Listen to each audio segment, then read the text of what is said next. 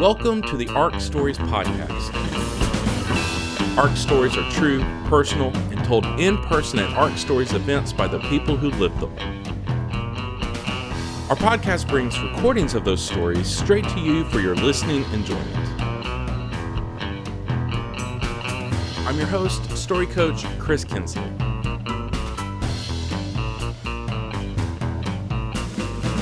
Most of us have to work for a living. In fact, if you consume podcasts like I do, then chances are you're listening to this right now, either on your way to work or as you're headed back home at the end of the day. And when it comes to our work, the dream, of course, the absolute dream is to find someone who will pay us to do something that we'd honestly do for free just because we enjoy it and love it so much. Well, today we're bringing you two stories where our storytellers have done just that. They've turned labors of love into ways to make a living. In this first one, our storyteller's job directly involves labor, but I don't mean just any physical effort. No, her job is actually all about the work of childbirth. From an event we hosted around Mother's Day where our theme was Wonder Women, Stories About Mothers, here's storyteller Kaylee Naylor. Yesterday, actually, I attended my 100th childbirth. It was great, but that's not the story I'm going to tell. The story I'm going to tell is out of 100 births, only one baby has almost come in my car. And it wasn't one of my own, because I have two children. It was the second Tuesday in March of 2014, and I know it was the second Tuesday because I was going to Birth Stories, which is a group that I help facilitate, and we tell birth stories. So it's a lot like this, but it's all birth. Anyway, and I had gotten a call from a mom that morning saying, I think something's going on, I'm not really sure, we'll be in touch. And I got to Birth Stories, and I realized I didn't have my phone, and I have this mom percolating, and it's a really big deal if you're a doula and you don't have your phone, that's your whole business. So I rushed home with two kids, and as soon as I walked in the door, we kind of got settled, and 10 minutes later, I got a call from the mom again, and she said, I think my water's broken. I was like, okay, so today is probably the day. Could be tomorrow, you never know, birth's unpredictable. But I said, that's great. I said, how are you feeling? You ready for me to come and be with you? She said, no, I'm driving, I'm going to get my daughter from daycare. I'll let you know. I was like, okay, that's unusual. But I guess that was probably about noon. So I called my husband to tell him, something's going to happen. He's like, well, just let me know, because it could be an hour from now, or it could be at 5 o'clock tonight. We don't know. But about 20 minutes after I got that call from her, I got a call from her husband. So if you're not a doula, you should know that when you get a call from the husband after you've been talking to the wife, or from mom's other support people, that things are starting to get a little more serious. So he's talking to me, and we're talking. I said, okay, he said, I think she's ready for you to come over. She's just in the tub. It's very relaxed. And I was like, okay, so I can probably be there in about 30 minutes, And then I hear her in the background going like this. And I was like, I said, do you want me to just meet you at the hospital? It sounds like, if that's her, and they don't have, cows or anything. But it's the sound that moms make in labor when it's about time to go to the hospital, if you want to have the baby in the hospital, and most people here do, and this is an important thing to note. Anyone who helps a mom have a baby out of the hospital in Alabama could go to jail. And I'm not interested in going to jail, and most people aren't interested in going to jail. So it's very important that we try to get to the hospital to have the baby. And that's what she wanted to do, so that's what I wanted to help her do. Anyway, he said, no, she really wants you to come here first. And I said, okay. So my husband and I cross each other. He's coming in, I'm going out. I gun it across town. Her mother-in-law meets me at the front door, And she says, I'm so glad that you're here because I think she's really hurting. And so I said, okay, we'll see how things are going. And I walk in the front door, and she's sort of leaning on the back of her, the love seat in her living room, face is flushed, and she's looking down. I think a contraction had just ended, and she cuts her eyes at me, like really wide. She's like, I think I'm gonna have to have an epidural. And I said, I can't give you an epidural. We're gonna have to go to the hospital for that.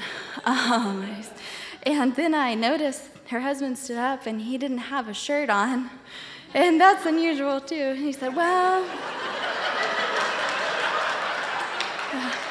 he's like, I'll just go get dressed and then we can go. And I said, good, that sounds great. And so he's gone. I don't know, her mother-in-law was somewhere. This is funny, I found out later that he actually went back to his home office and started working again.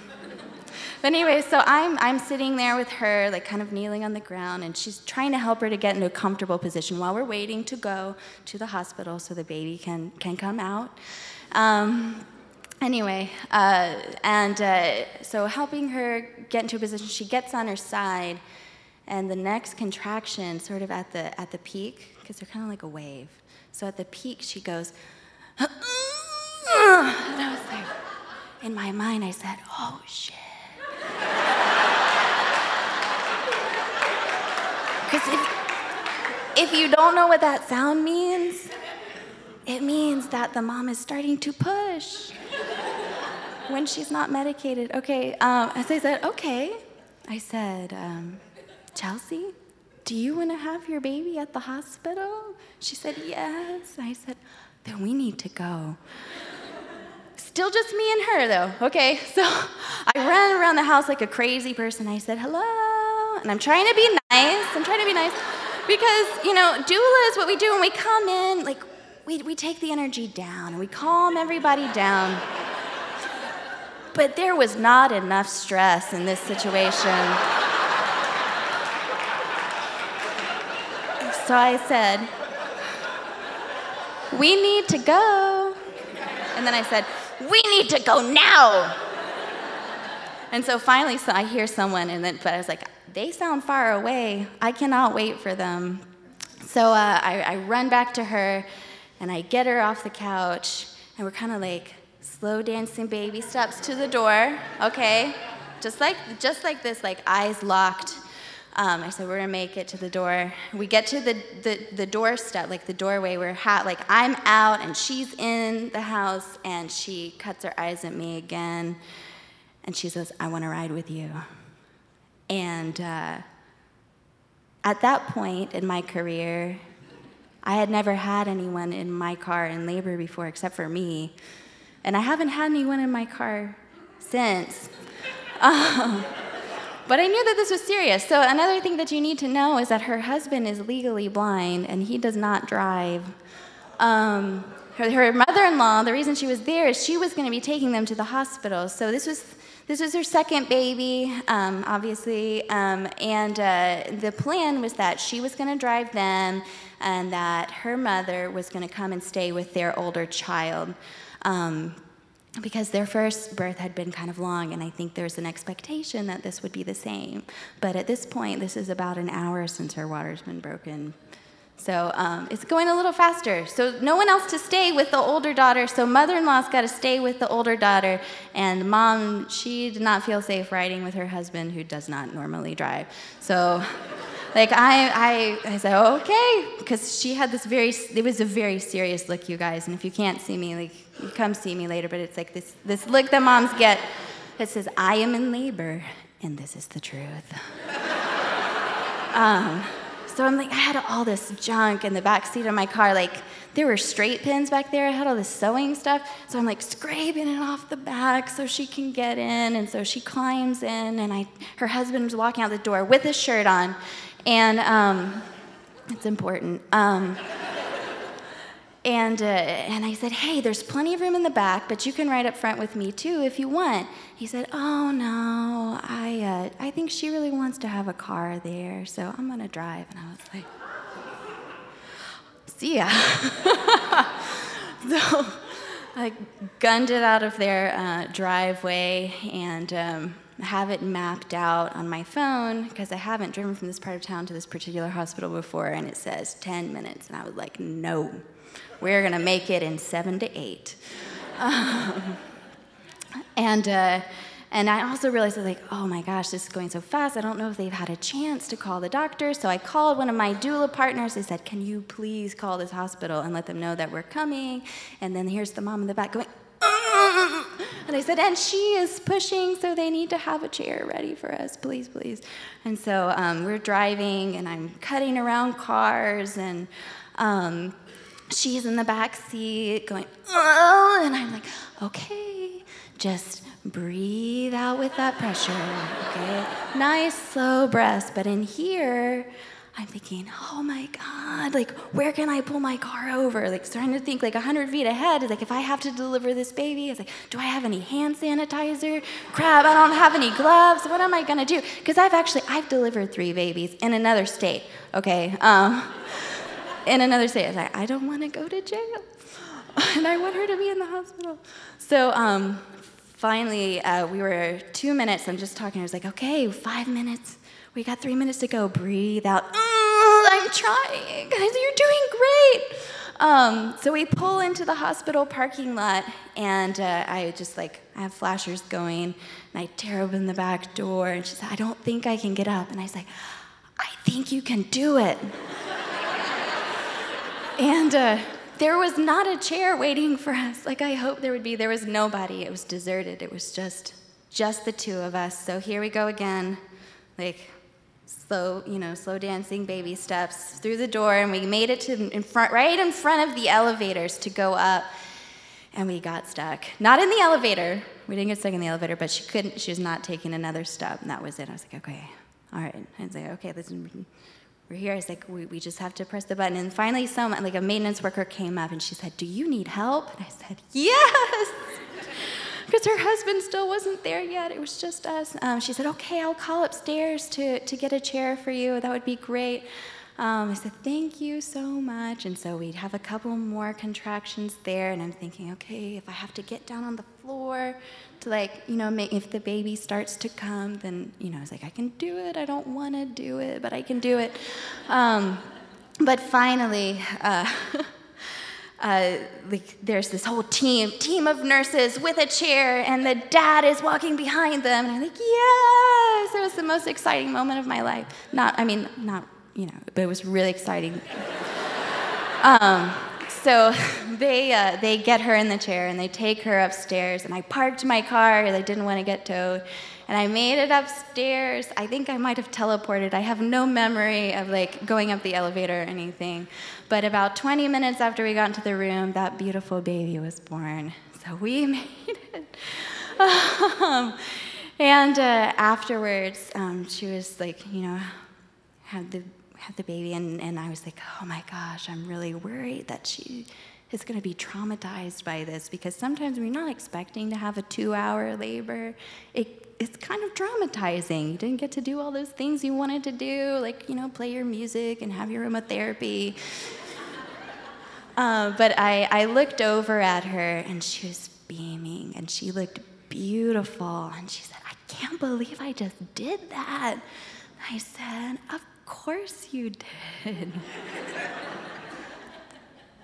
That's it. Thank you.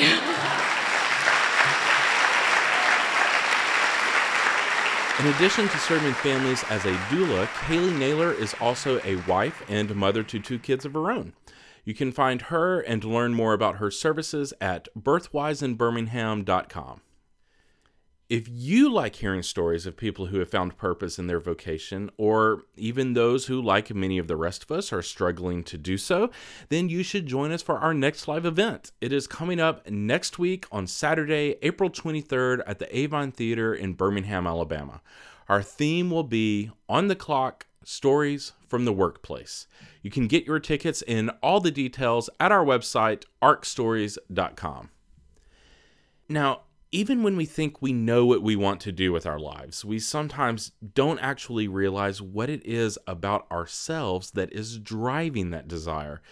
In fact, it is often only once we get into it that we come to see there might actually be a much better way to pursue our passion. And that was certainly true for our next storyteller. This one was recorded at an event where our theme was Back to School Stories from Around the Classroom. Here's storyteller Marshall Pollard.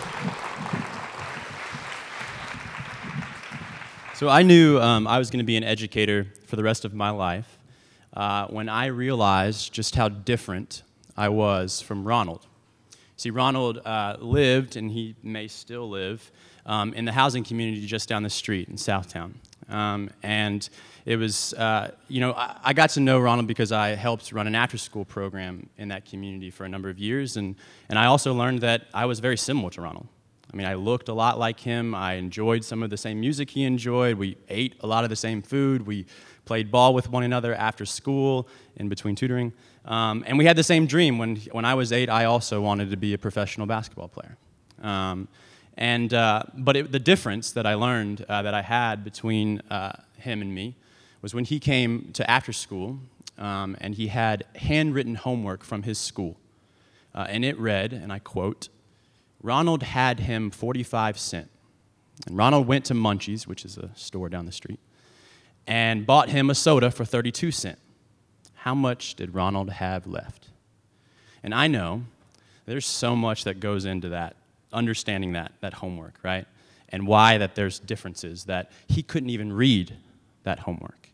And I knew that in that moment, yes, there were differences between Ronald and me, and I wanted to do whatever it took to play my part to ensure that Ronald realized the limitless potential that he had. That I know that there are some teachers in this room that know that kids like Ronald in Birmingham and all across the world they have limitless potential, and that this was a lie. This experience that I was having in that moment was a lie, and I wanted to figure out, what could I do? What role do I play in ensuring that Ronald realizes his limitless potential?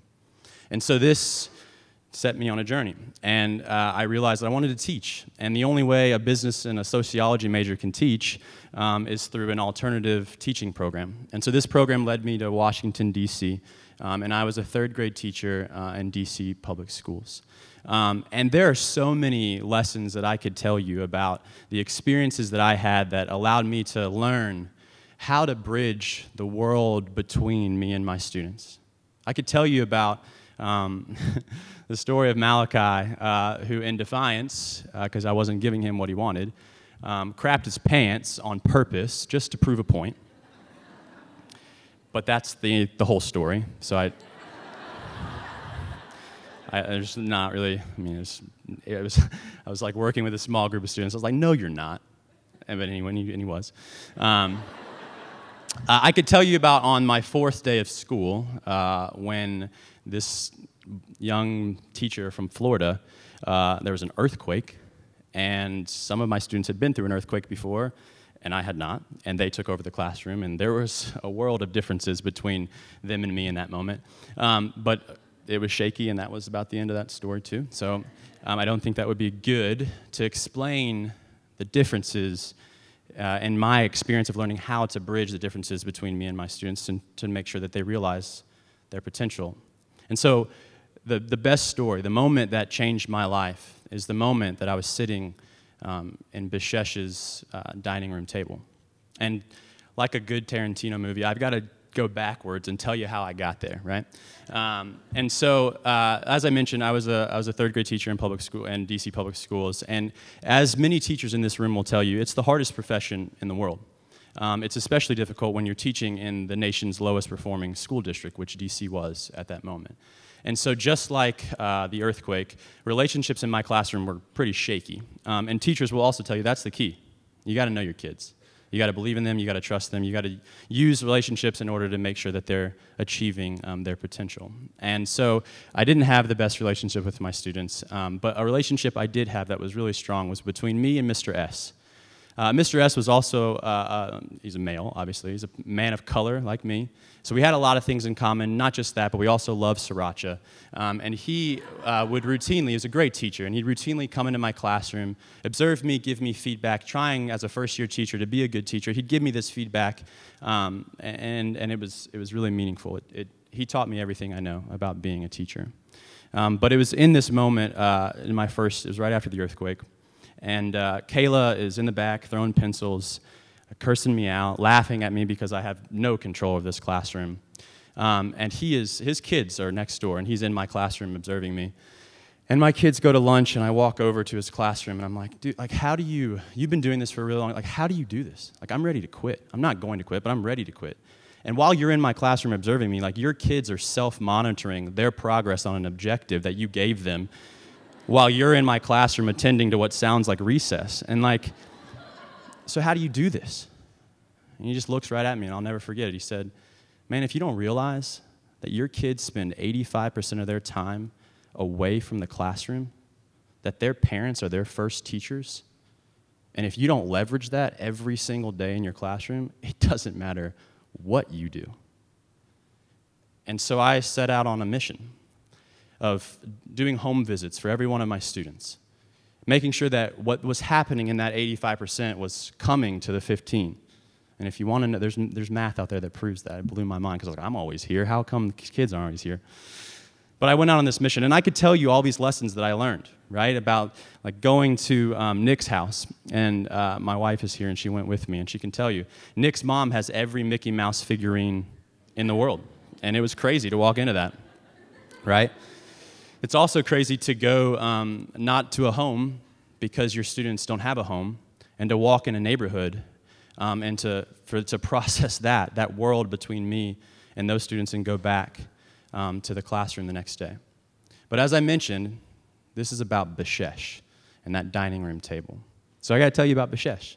He's an immigrant from Nepal. He and his family just immigrated to D.C. just over a year ago, so he doesn't speak much English. But the moment I met him, and my only memory of Bishesh is with a smile on his face.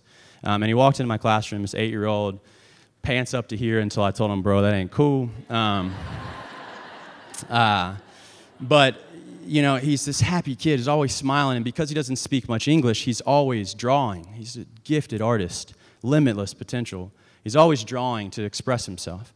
And he always would do this thing, which at the beginning of the year was annoying, but then it became kind of sentimental, and he'd always follow me around the classroom and tap me on the shoulder and say, like, hey, look, you know? It's like, this is math, but this is a drawing. And that was his way of doing multiplication and division. But the memory I have that describes Bishesh and his ability was when we were doing autobiographies in my classroom. And we were telling our story and comparing it to a civil rights leader somewhere in the world. And so he drew his story immigrating from Nepal to D.C., and he was comparing himself to Mahatma Gandhi and his journey along the Salt Sea. He's 8. And I like tapping me on the shoulder to show me that, and he goes, I have a voice. And I was like, you get it. Like, you get it. That's awesome. And so with that in mind, this joyous kid who's got a story, who's got a voice, this is the things that I'm thinking about as I'm anticipating visiting his home and this dining room table, trying to bridge this world between me and Bishesh. But 2 weeks before his home visit, I get an email, not a letter, not a let's sit down as a faculty. I get an email from our administration saying that our school was shutting down.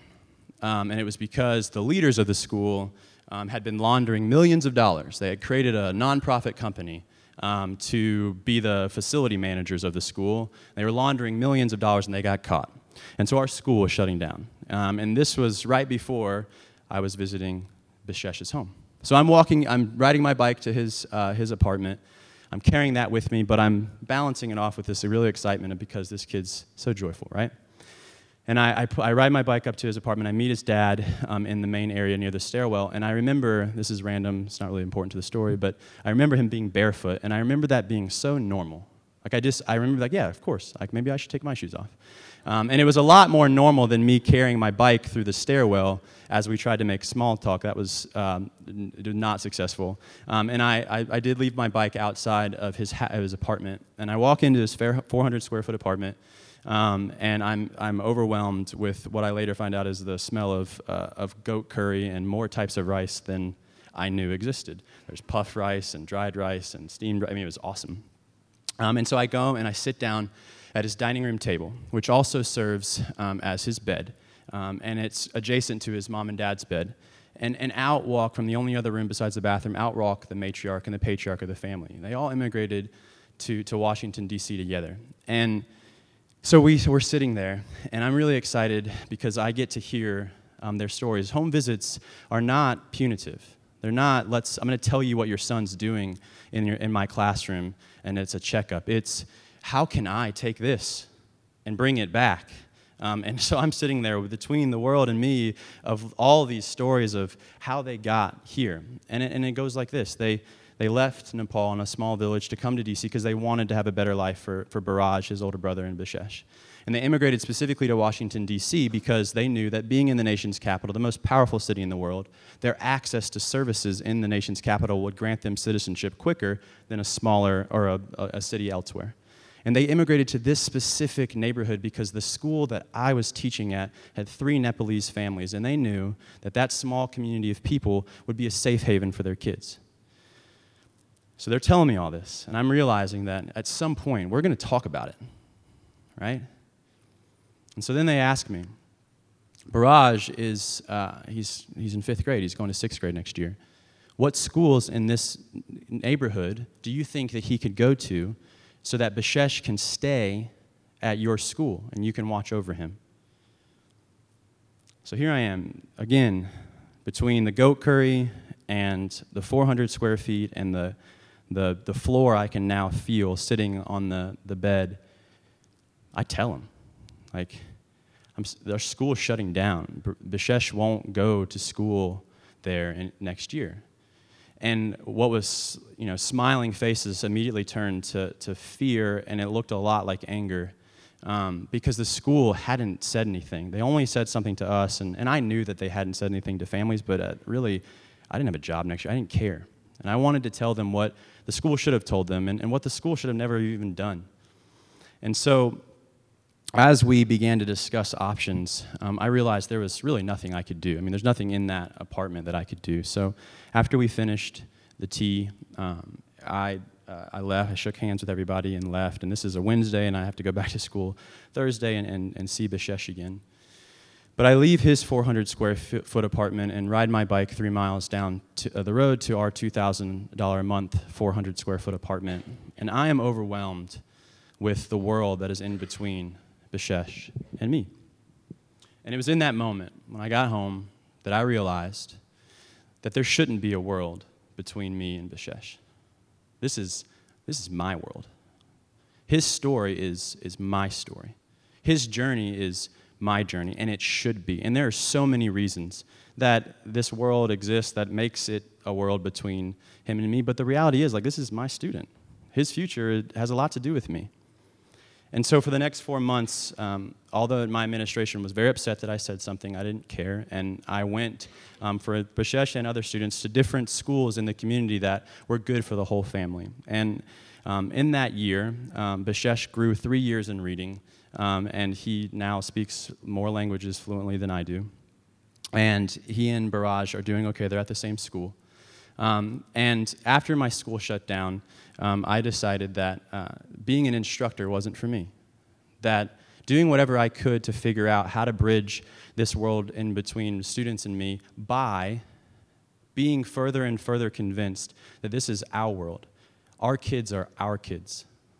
There is no difference between Baraj's future and mine. And so now I get to go to work every day to make sure that, students and parents and teachers and residents and folks like you and me treat our kids as our kids. And that's what I'm convinced to do. So do me a favor. Follow me around, tap me on the shoulder, and make sure I keep doing that. Marshall Pollard is the Director of Community Partnerships for the Birmingham Education Foundation. You can find him on Twitter at Marshall Pollard, and then learn more about all the great things he and the team are doing at edbirmingham.org. Now, before we go, I want to ask you, please subscribe to this podcast. That way you will never miss an episode. And also, please leave us a review on iTunes. It truly is a simple but extremely helpful way you can support all the good storytelling we are cultivating with ARC Stories. Plus, we love to hear from you and know what our audience thinks. And that being said, I want to say a huge thank you to MReady and ADog722 for your recent reviews. It means the world to us.